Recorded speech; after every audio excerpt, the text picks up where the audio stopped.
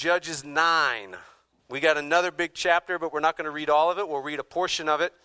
I just started reading and just got a quarterly journal called The Mockingbird.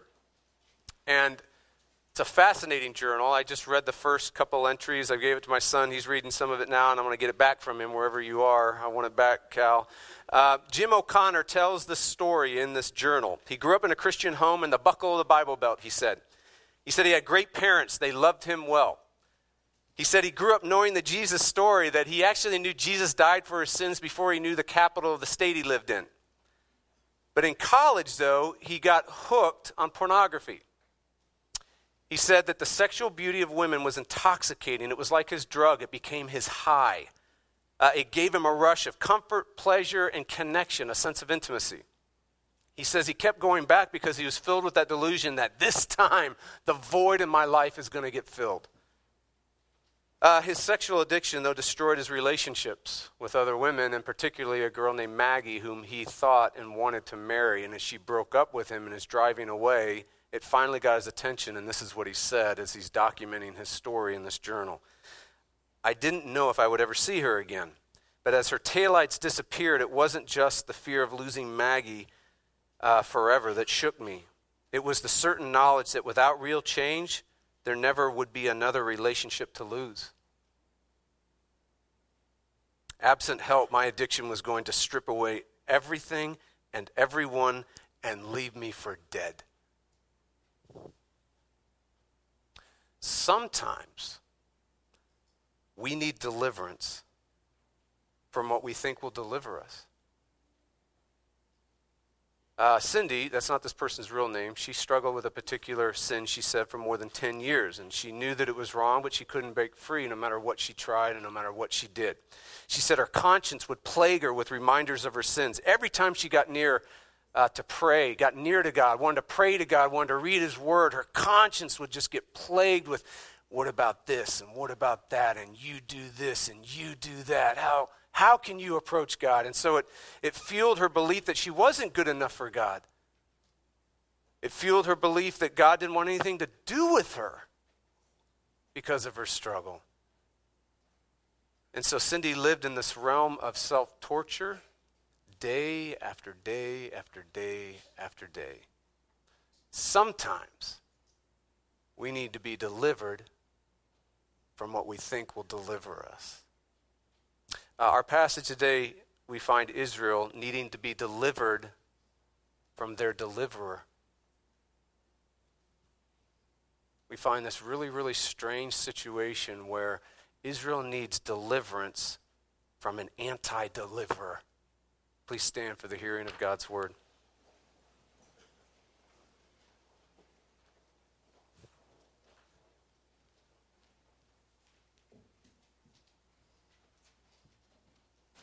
I'll be reading from Judges chapter 9, verses 1 through 21, and chapter 10, verses 1 through 5. Now Abimelech, the son of Jerubbaal, went to Shechem to his mother's relatives and said to them and to the whole clan of his mother's family, say in the ears of all the leaders of Shechem, which is better for you, that all 70 of the sons of Jerubbaal rule over you, or that one rule over you? Remember also that I am your bone and your flesh. And his mother's relatives spoke all these words on his behalf in the ears of all the leaders of Shechem. And their hearts inclined to follow Abimelech, for they said, he is our brother. And they gave him 70 pieces of silver out of the house of Baal-berith, with which Abimelech hired worthless and reckless fellows who followed him. And he went to his father's house at Ophrah and killed his brothers, the son of Jerubbaal, 70 men on one stone. But Jotham, the youngest son of Jerubbaal, was left, for he hid himself. And all the leaders of Shechem came together in all Beth Millo, and they went and made Abimelech king by the oak of the pillar at Shechem. When it was told to Jotham, he went and stood on top of Mount Gerizim and cried aloud and said to them, listen to me, you leaders of Shechem, that God may listen to you. The trees once went out to anoint a king over them, and they said to the olive tree, reign over us. But the olive tree said to them, shall I leave my abundance by which gods and men are honored, and go hold sway over the trees? And the tree said to the fig tree, you come and reign over us. But the fig tree said to them, shall I leave my sweetness and my good fruit and go hold sway over the trees? And the tree said to the vine, you come and reign over us. But the vine said to them, shall I leave my wine that cheers God and men and go hold sway over the trees? Then all the trees said to the bramble, "You come and reign over us." And the bramble said to the trees, "If in good faith you are anointing me king over you, then come and take refuge in my shade. But if not, let fire come out of the bramble and devour the cedars of Lebanon." Now therefore, if you acted in good faith and integrity when you made Abimelech king, and if you have dealt well with Jerubbaal and his house, and have done to him as is deserved, for my father fought for you and risked his life and delivered you from the hand of Midian. And you have risen up against my father's house this day and have killed his sons, 70 men on one stone, and have made Abimelech, the son of his female servant, king over the leaders of Shechem, because he is your relative. If you then have acted in good faith and integrity with Jerubbaal and with his house this day, then rejoice in Abimelech, and let him also rejoice in you.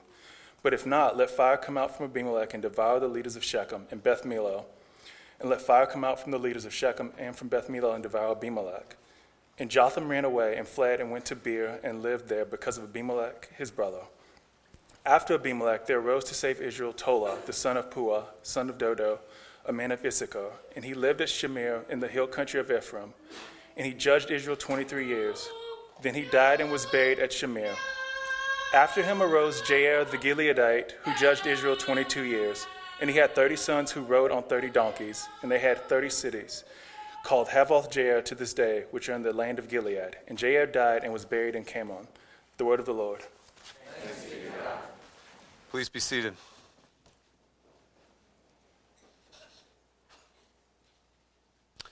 Oh Lord, we thank you for your word, and we thank you for your spirit, and we ask that you would fill us with both today. May you ride on the wings of your word into our hearts, Lord. May you draw us up and lift us up. May you shine on the page. May you do for us which we can't do for ourselves. And we pray this in Jesus' name. Amen. That was Brent Bankston. His wife said he couldn't have candy, and he left screaming. All right, what in the world is an anti-deliverer? What is an anti-deliverer? Look at verses 1 and 2. Now Abimelech, the son of Jerubbaal, Gideon, that's Gideon. Remember, that's Gideon's name. Remember, that's his name that was given because he conquered Baal. So it's interesting that the author goes back to putting that name in there at this point to describe Abimelech. Went to Shechem to his mother's relatives, said to them, to the whole clan of his mother's clan, "Say in the ears of all the leaders of Shechem, which is better for you, that all 70 of the sons of Jerubbaal rule over you, or that one rule over you? Remember also that I am your bone and I am your flesh." Israelite leadership in Judges is based on God's call. God calls a leader to be a judge. Every judge in Judges is called by God. Every judge in Judges is given a special revelation from God in some way, through a prophet, through direct words, through a dream, through some way that they are called to be the deliverer or the leader judge, the leader savior. Every judge in Judges is sought by God. None are self-sought until now. Abimelech is the first Israelite leader in Judges to take leadership for himself. The first leader in Judges to grasp power for himself. Those of you that know that great theologian that's consumed our culture and our books and our movies for the past 10 years, that dark theologian, him whom we must not speak, Lord Voldemort, he says, there is no good and there is no evil. There's only power. Abimelech grasped for power. One Judges scholar says that in Abimelech we see a man who feels that whatever he will get out of life, he'll have to get for himself. Have you ever felt that way? Man, if I don't get this, if I don't look out for me. I remember feeling that many times when I was planting this church. Man, if I don't look out for my family, who's going to? Right? The desire for power is in Abimelech's bones. Do you know what his name literally means? My father is king. But wait, was his father king? No, we know that. No, Gideon was not king, not in his theology. Remember? They wanted to make him king, and Gideon said, no, that is not correct theology. That's unorthodox. God alone is king. I will not be king. But we know in his heart, functionally, he lived like he was king. he wanted to be his own king, right? And so Gideon teaches us something incredible about how to do theology, how to do doctrine, how to do biblical truth. The goal of theology, the goal of doing doctrine and doing theology is not affirmation. It's not an intellectual assent. It's not having just the propositions and the data all in order. It's not just knowing 5 points of Calvinism and being able to argue it with anybody that wants to argue it with you. It's not being able to argue the Trinity. The goal of theology is internalization, believing it and working it deep down to your bones. That it actually starts rearranging how you think and how you see reality and what you desire and trust and love and worship. It makes a difference in your life. It impacts your relationships. It impacts the way we do what we do here. It fuses into our careers and our marriages and our parenting and our whatever God calls us to, right? True theology, I want you to think of it this way. True theology, biblical truth, is like a sponge. And it's soaked with light and life and power in it. When you do theology, you're squeezing it. And it's releasing light and life and power into your life, and you get soaked. Gideon never got soaked by his theology that God is king. And so now he has a son that comes along and says, I don't even care about the theological correctness of it. I'm king. Abimelech is the first anti-deliverer. You know what that means? Here's what it means. He's a non-divinely sanctioned leader. He is a self-appointed deliverer. Here's the craziest part about the Abimelech story. You see that? Here it is. The people want him.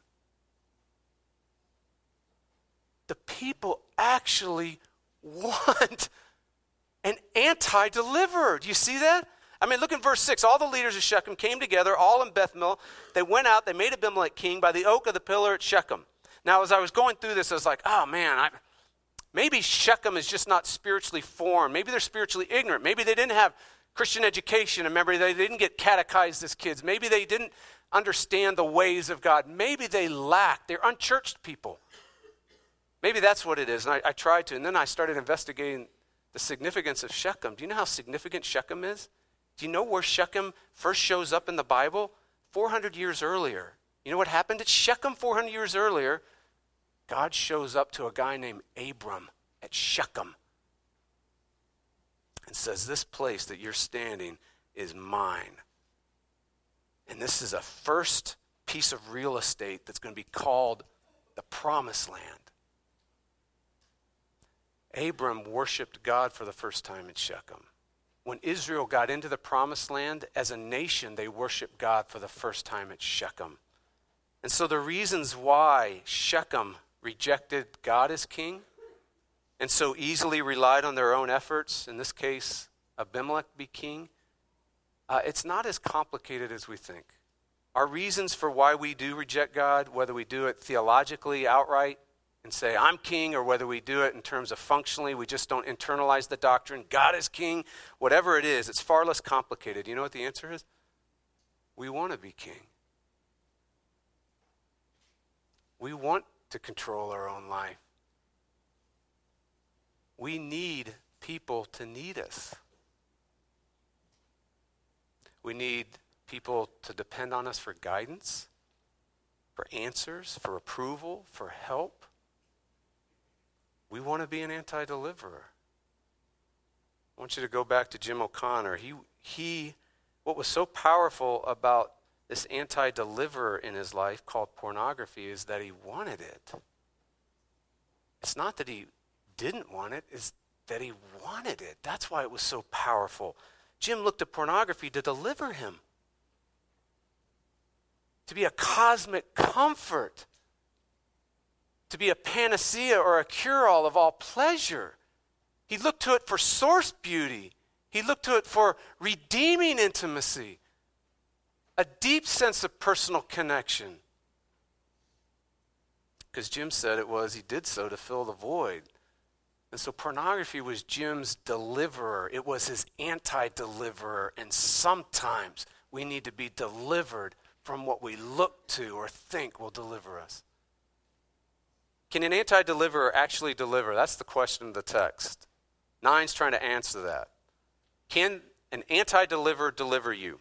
Can it give you what it promises? Can an anti-deliverer release blessing into your life? Can it unleash power upon you? Can it fill you up and complete you? Can it fill the void in your life? Well, this is where Jotham comes in, and Jotham's the only son of Gideon that's left. So 70 sons have been whittled down to one through family murder or family cleansing. Jotham's real name was interesting. You've got Abimelech's name, son of a king. Then you got Jotham. You know what his name means? God is perfect. God is paradise. Perfect power. Perfect pleasure. Perfect love. Perfect beauty. God is brighter than the sun. And you have these two names that are giving you two contrasting ways of looking at the world. And so what Jotham ends up doing in this story is he ends up giving a lens or an interpretation of reality that's outside the bounds of an anti-deliverer. In other words, it's God actually releasing light and life and a true reality into this situation. And so what Jotham does is he learns about Abimelech's crowning ceremony, so he climbs a mountain that's right next to it called Mount Gerizim. He puts on his preaching voice because he's going to have to really boom it to get down to everybody that's down below him. And then he tells the tale of the talking trees. Talking trees? That's got to be the inspiration for the tree ents in the Lord of the Rings. Don't you think so? Talking trees! I mean, do you remember what Gimli said about talking trees in The Lord of the Rings? Talking trees, what would trees have to talk about except the consistency of squirrel droppings? In Jotham's story, though, these trees are talking about kingship. They're talking about the worth and the work of a king. What kingship releases blessing? What kingship breaks you down? Burns it all, torches everything. That's why I kind of debated whether we should have the tale of the talking trees in there or not, but we needed to see that, or go to the action. I went with the tale. We'll look at the action later. Now look at verse 22. Abimelech ruled over Israel for 3 years. Abimelech rules for 3 years, and he burns down everything in his path. Verse 45, Abimelech fought against the city. All that day, that's Shechem, he captured the city, he killed the people who were in it, and he razed the city and sowed it with salt. Abimelech kills every man, woman, and child in that city.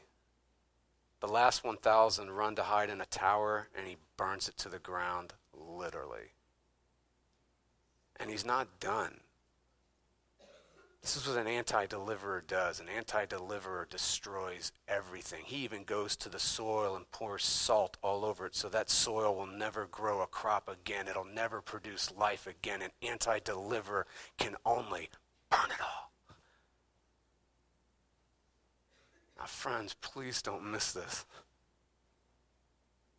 Abimelech destroys the very people who wanted him to be their deliverer.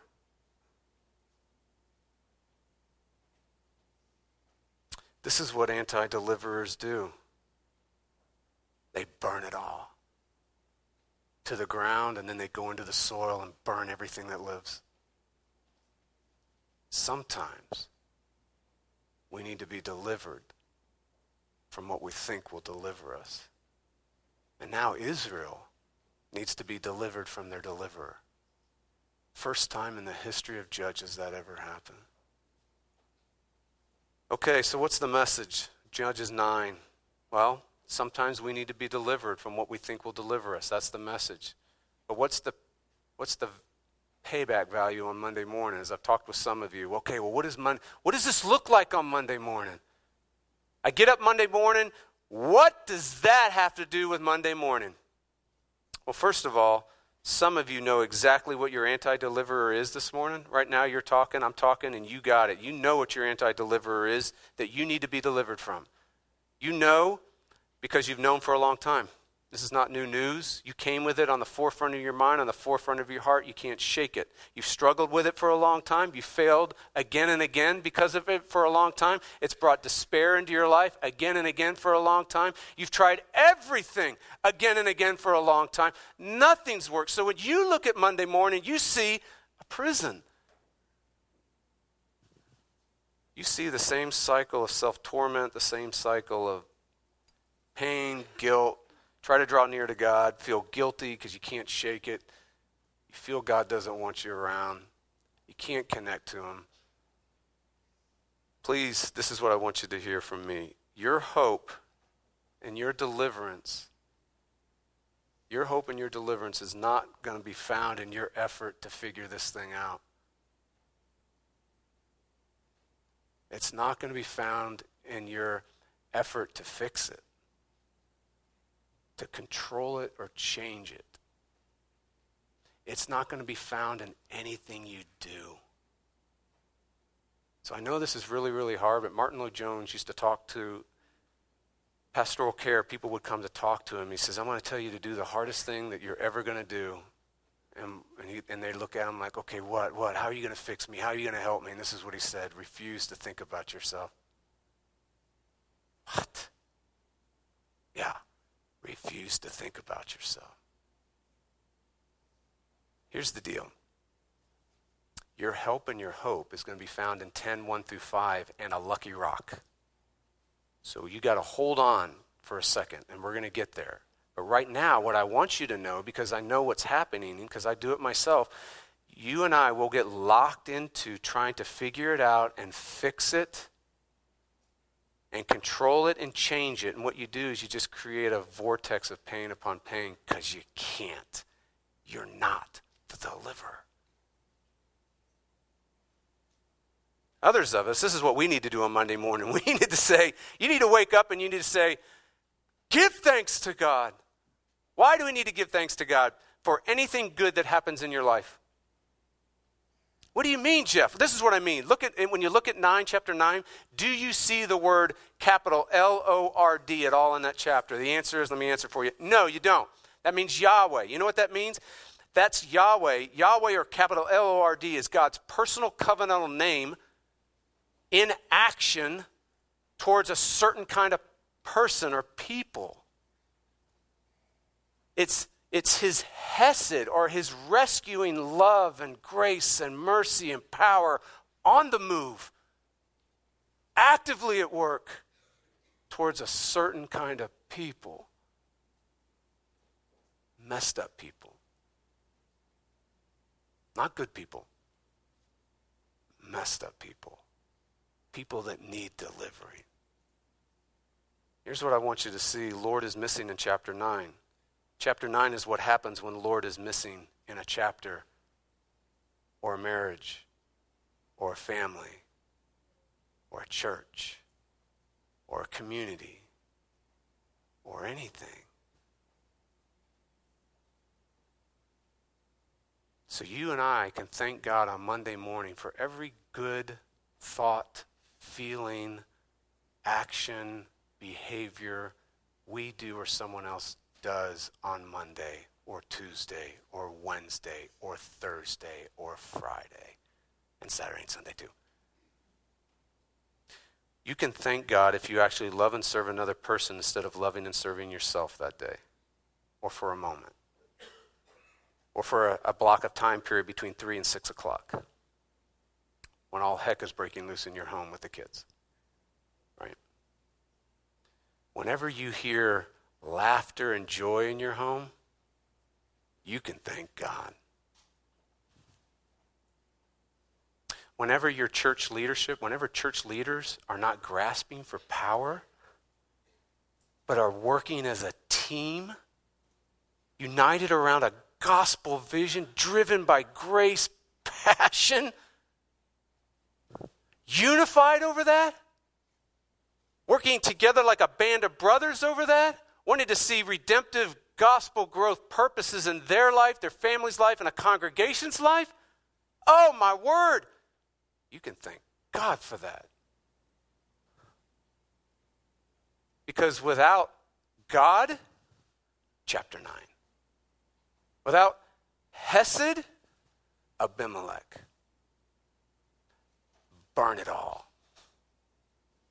If you have church members and parents and husbands and wives and teenagers and coaches and nurses and musicians and teachers and engineers and plumbers, anyone accepting that they're weak and trusting in the strength of God, you can thank God for that. Because anything good that happens in this chapter or in our lives, God alone only does.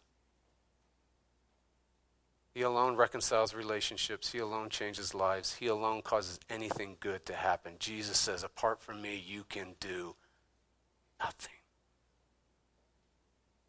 So that's one thing we can do on Monday morning. Sometimes we need to be delivered from what we thought will deliver us. So what does this look like on Monday morning? Look at 10:1-3. After Abimelech, there arose to save Israel Tola, the son of Purah, poor guy, son of Dodo, a man of Issachar, and he lived at Shamir in the hill country of Ephraim. Now, isn't this interesting? What did we know about Ephraim? Remember, those are the guys that got so upset that Gideon did not call them to go to the battle, to the fight, and so they missed out on the glory of victory, and they were hacked at Gideon. And so the next deliverer comes out of there. Why? Because God wanted to, by grace, right? And then look at the next one. Then he died, was buried in Shamir. After him rose Jair, the Gileadite, who judged Israel for 22 years. Now here's what's happening. There are two patterns in Judges that are broken here. There are two things that happen here that have never been seen in Judges yet. The first one is this. No Israelite cries out to God in their pain. What's the pattern? Go through that pattern, we get down to misery, and what happens after misery and pain? Crying out. Then after crying out, a deliverer. Well, we saw one time that was broken up, and we had a prophet. A sermon was given instead. So this is the first time Israel does not cry out to God in their misery. This is a broken bone in a skeletal structure of Judges. This is huge. No one in Israel seeks God. Zero movement. Not a prayer, not a petition, not a thought, not a cry for help. This is an all-time spiritual low in Israel. Second broken pattern is look at Tola and Jair's deliverance. What are they delivering Israel from? Jair and Tola are not delivering Israel from a foreign oppressive enemy like has been the pattern up until now. So who are they delivering Israel from? Israel. Themselves. This is the first time that a foreign power isn't the oppressor. Israel is their worst enemy. Ultimately, you and I are the worst anti-deliverers in our lives. Ultimately, what you and I need to be delivered most from is you and I. Ourselves. Now, watch what happens here. It's absolutely fascinating. We go to the lowest depths, right? Grace now goes to an unthinkable depth never before seen in Judges. Israel does not cry out for God. God delivers them. Israel does not seek God in any way. God delivers them. Israel completely abandons God. God delivers them. Israel completely rejects God and says, we want an anti-deliverer. God delivers them. Israel ultimately becomes their own anti-deliverer. God delivers them. Absolutely sheer, raw grace. Unearned. It's not worked for. It's not performed for. It's not merited. It's demerited. Rescuing love, rescuing mercy, power in action towards messed up people. Here's how we're going to end. Contrary to popular theology today and popular music, I find it really fascinating that the music my kids are listening to is the music I listen to. I find that really fascinating. I don't know.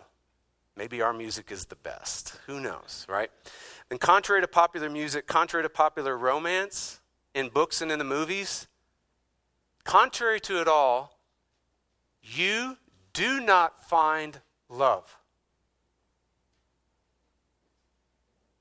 Love always finds you. I mean, that's just the way God set it up. God goes after you. God's love finds you. We love because he first loved us, and the world turns on it. Every relationship, every marriage, even though we think we find it, it finds you. How does this fire-breathing dragon of a man, Abimelech, isn't that what he is? I mean, good night, he's coming, he's burning everything. He's like a dragon. He's burning everything. Nobody can stand up against him. You have this guy, Gael, gets into a drunken stupor, and he thinks, I can take him. He gets wiped out. Nobody can stand up to him. How does this guy ultimately get defeated? How is Israel finally delivered from this anti-deliverer? How does it happen? I mean, I envision, like in the movies, I envision someone Goliath-like coming out, go ahead, make my day. That kind of thing, right? I'll be back. Something like that. You know how it happens? 52 and 53, and Abimelech came to the tower. This is in the city of Thebez, and fought against it, and drew near to the door of the tower to burn it with fire. And a certain woman threw an upper millstone on Abimelech's head and crushed it. Now, I'm not trying to be sexist. I'm not trying to be anything, but it's got to be a stone that this woman can lift. So it's not going to be a heavy stone, too heavy, right? I mean, who wants to exert that much energy anyway? And you got to get it over the top of a tower, so who knows how far you're going. Okay, she pushes a stone off the tower, and she strikes his head. And this is the killing blow. A woman with a lucky rock beats the anti-deliverer. It's so pathetic. It's an accidental salvation. I mean, it's almost like this anti-deliverer is so small, so weak, so nothing before God. God doesn't even want to give him his attention. He doesn't even want to, he's just like, it's so beneath him. And he says, let a rock handle this one. But when it came to delivering you from yourself, he sends his son. He sends the Prince of all princes, the Lord of all lords, the King of all kings. So on Monday morning, what are you going to do? This is what you're going to do. You're going to go into whatever dark room you have, wherever that is for you, and you're going to flip the switch of the light of the Son of God into that room. Why? Because what happens when lights, unless you got a broken bulb and the light fixture is shorted, if you turn on a light switch, what happens to the darkness in the room? I mean, it's so elementary, right? It's driven out. It doesn't have a chance to the light. It flees from the light's presence. That image is used over and over in John. When the light came into the world and the darkness could not overtake it, the darkness was driven out of it. And so on Monday morning, you go up and you flip the switch, and what you do is you flip the switch on his victory, on his forgiveness, on his righteousness, on the finished work of Christ for you, that's where you stand. You are always accepted and approved, always loved. You are never not. And so that means the only way you're going to deal with those issues in your life that you need to deal with or you need help in dealing with, the only way you're going to be able to deal with it is recognize, my word, I already have what I'm looking for. I'm already okay. And I'm as okay as I'm ever going to be and ever will be. And then you get up and you stop thinking about yourself, you stop worrying about yourself, you stop trying to figure it out, you stop trying to fix it, you stop trying to control it, you stop trying to change it, you get on and live your life. Amen.